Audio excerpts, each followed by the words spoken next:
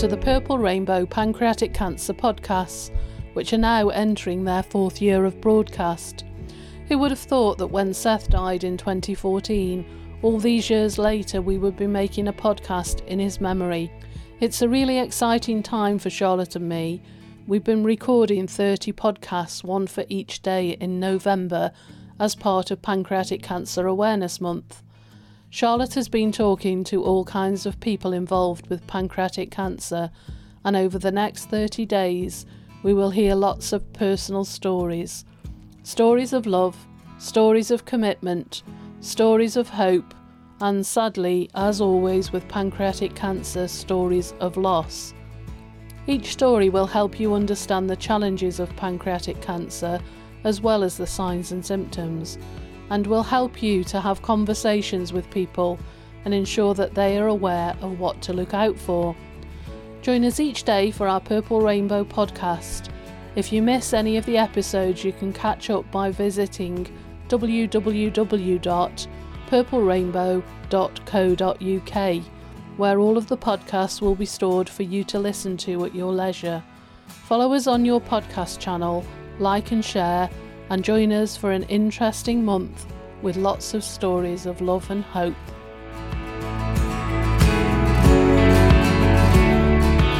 Hello and welcome to today's episode of Purple Rainbow Pancreatic Cancer Podcast.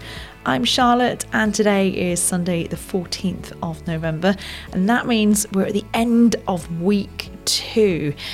And at the end of every week, we're going to take a moment to reflect back on what we've heard over the last week. And in some cases, you'll hear bits of the interviews that you haven't heard, some extra bits that I couldn't quite fit into the original interview, but I really wanted you to hear. We began this week by hearing from Lindsay. She told us all about her dad, Macca, and last night was Macca's replacement wake memorial fundraiser. It was a bit of an event anyway. They called it Macca's St. Pancreas Day, and yes, that is a play on St. Patrick's Day, because I'm not entirely sure if you've gathered, they were an Irish family. Lindsay shared with us what it was like going through COVID with her dad being so poorly. They went to Shield the week before lockdown, basically, because as soon as the venue started shutting, they were like, right, we're gonna Shield, and they were very, like they should have been, very regimented. No one came, well, because you were terminal, you could break the rules technically. The rules didn't apply, but mum and dad were very, even my mum didn't leave the house. Mum was shielded and she didn't have to. But the rules was the only person they would allow in the house was me, because I don't live with them. But that was very much for not only for my mental health, but for theirs, because they were like, we can't not see you. It'll do our heads in, basically. And I wasn't willing to move back in because they weren't going anywhere, and I like my daily walk type thing. That really helped me during lockdown. And I needed to go out and about to go to the shops and that for them. But it was very much when, during the pandemic, up until support bubbles came in, I would literally walk in the house, wash my hands, sit down in a chair that was completely opposite end of the room to them, at least 5 or 6 meters, didn't touch anything, didn't move from that chair, didn't use the facilities, and literally left.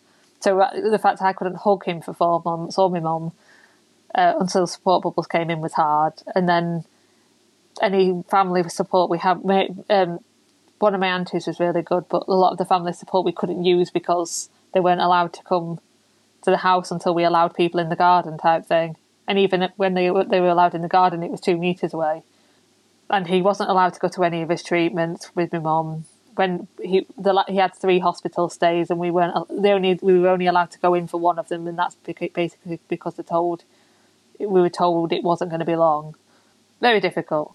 Another guest who shared memories of their dad this week was Nicoletta. She joined me from Cyprus to be on the podcast, and she's been doing an amazing job of raising awareness there. Lots of our conversation will stay with me because our dads sounded so similar. But I really, really wanted to replay this section of the interview because I think sometimes we can feel downhearted if, when we set out on a fundraising mission, we set out to do a fundraising event, we can sometimes feel a little bit downhearted if we don't raise the hundreds and thousands of pounds. So I really want you to listen to this bit again. My first fundraising was right before COVID, and we ran in memory of my friend's dad and my dad. And that was fun, actually. We got a group from school going, and we sort of poked and prodded a little bit, because fundraising is always you have to be a bit shameless, basically, and say, look, I'm running for this. Would you care to sponsor me? And be willing to sort of take a no for an answer, or a lack of answers sometimes. So I did that, and then COVID hit, and we were sort of up in the air. What I did try to continue doing, actually, is organize some light ups. So I've been really lucky here because, first of all, we're a small country, obviously. So I managed to get the Ministry of Foreign Affairs, which is where my dad worked. Obviously, they've really been phenomenal. So they've got this beautiful old, I think it's a colonial style building, but I'm not sure. It's gorgeous. And they've agreed to sort of light it up purple in memory of my dad, because he was a colleague. Yeah, so that's I'm very, very grateful for that.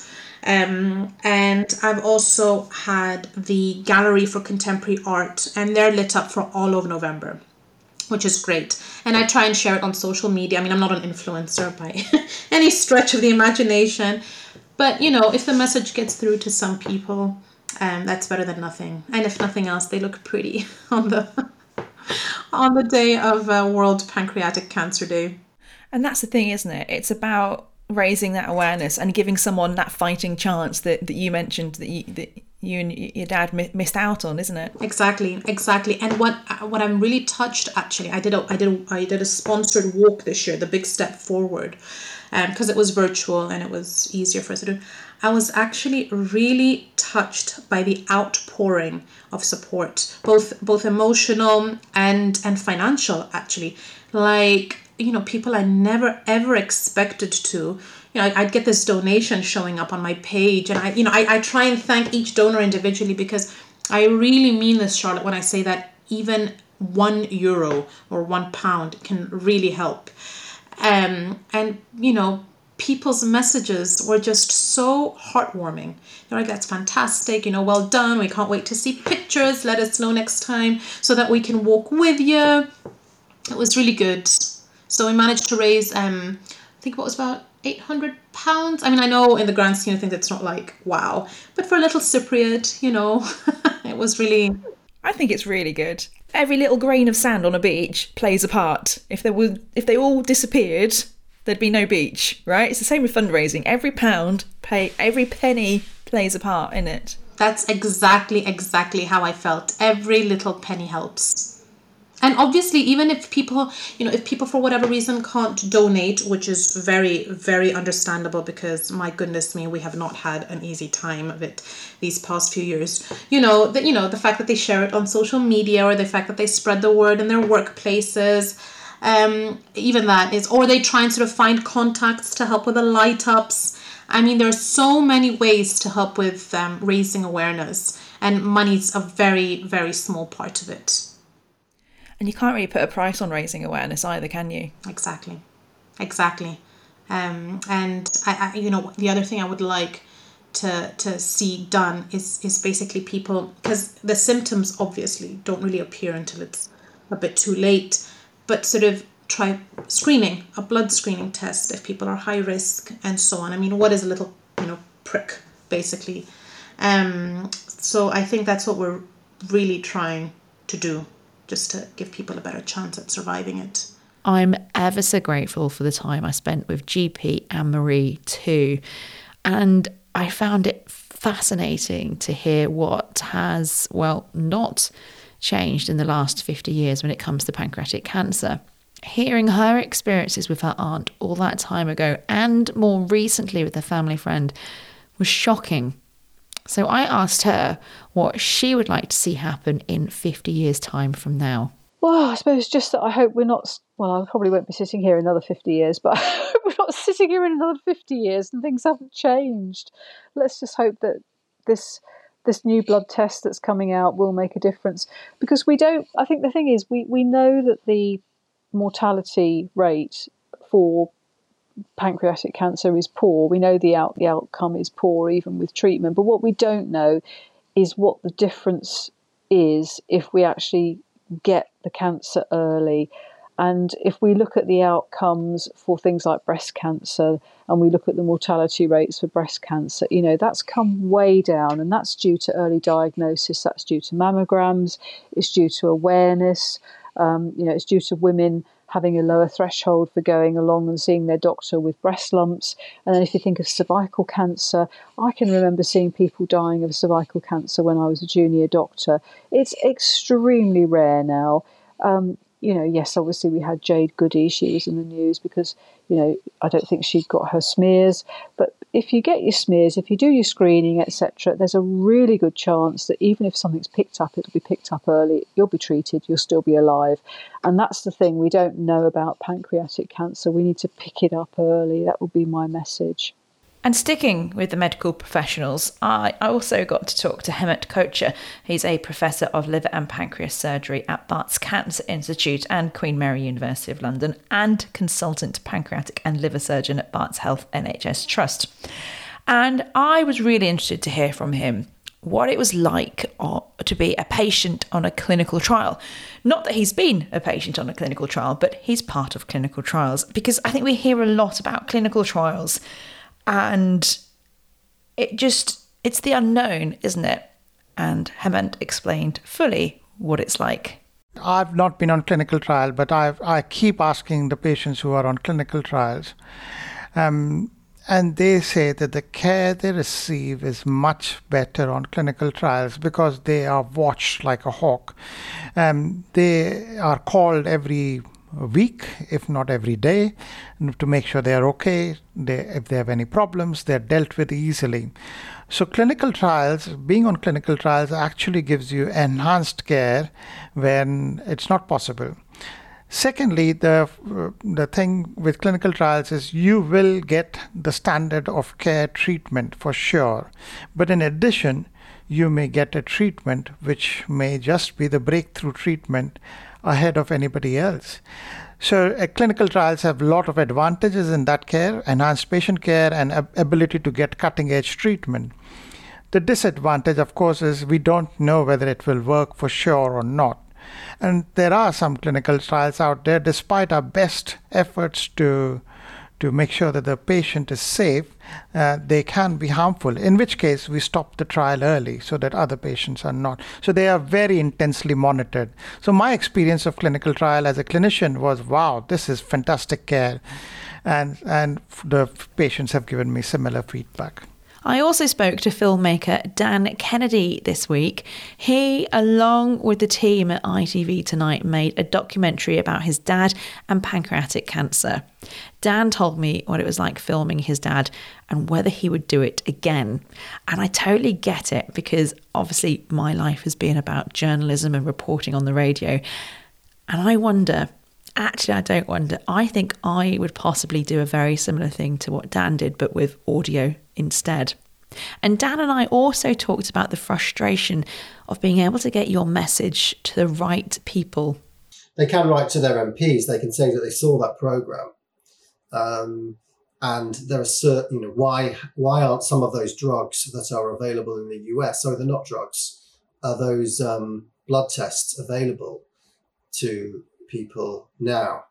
Well, I think the most concerning thing for me, and the thing that, if I got an interview in a national newspaper or on TV, if I got somewhere, I would say that the awful thing is that we know that 1% of people with type 2 diabetes has pancreatic cancer.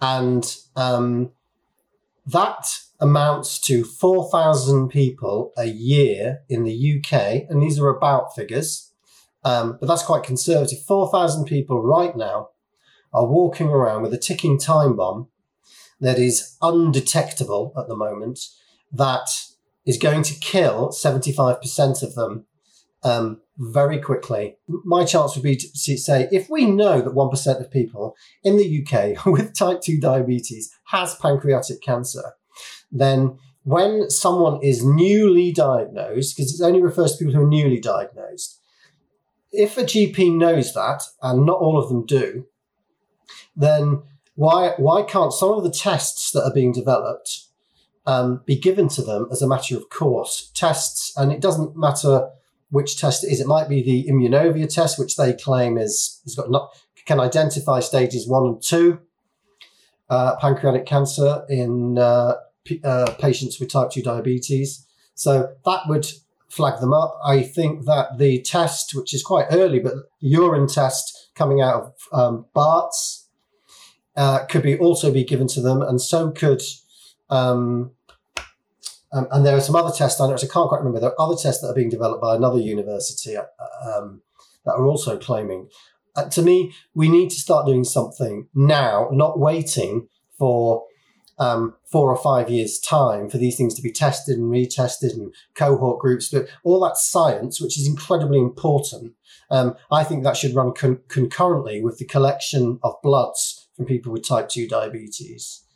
Newly diagnosed with type 2 diabetes, because those bloods could be available for scientists going forward. Plus, the patient who's allowing their bloods to be tested, if they get the results, it may save their life or allow them to be further investigations to happen, and then they can be ruled out, or maybe they could have their life saved. And I think lots of people would be happy to do that as well, because if you look at last year when there was the big call out for people to help with the COVID vaccinations, hundreds of thousands of people signed up to be part of those trials, didn't they? And I think people are keen to help, and obviously with the whole "you might save your life" bit added onto it, it's quite exactly. I mentioned this before, and it didn't quite make it into it was one of the bits we wrote in the script. It didn't quite make it into the film. That if there was imagine if there was a figure like Chris Whitty, someone, doesn't have to be a man, but somebody super sharp, intelligent, and really understands science and understands the imperative that we could save thousands and thousands of lives here every year. What could we actually do?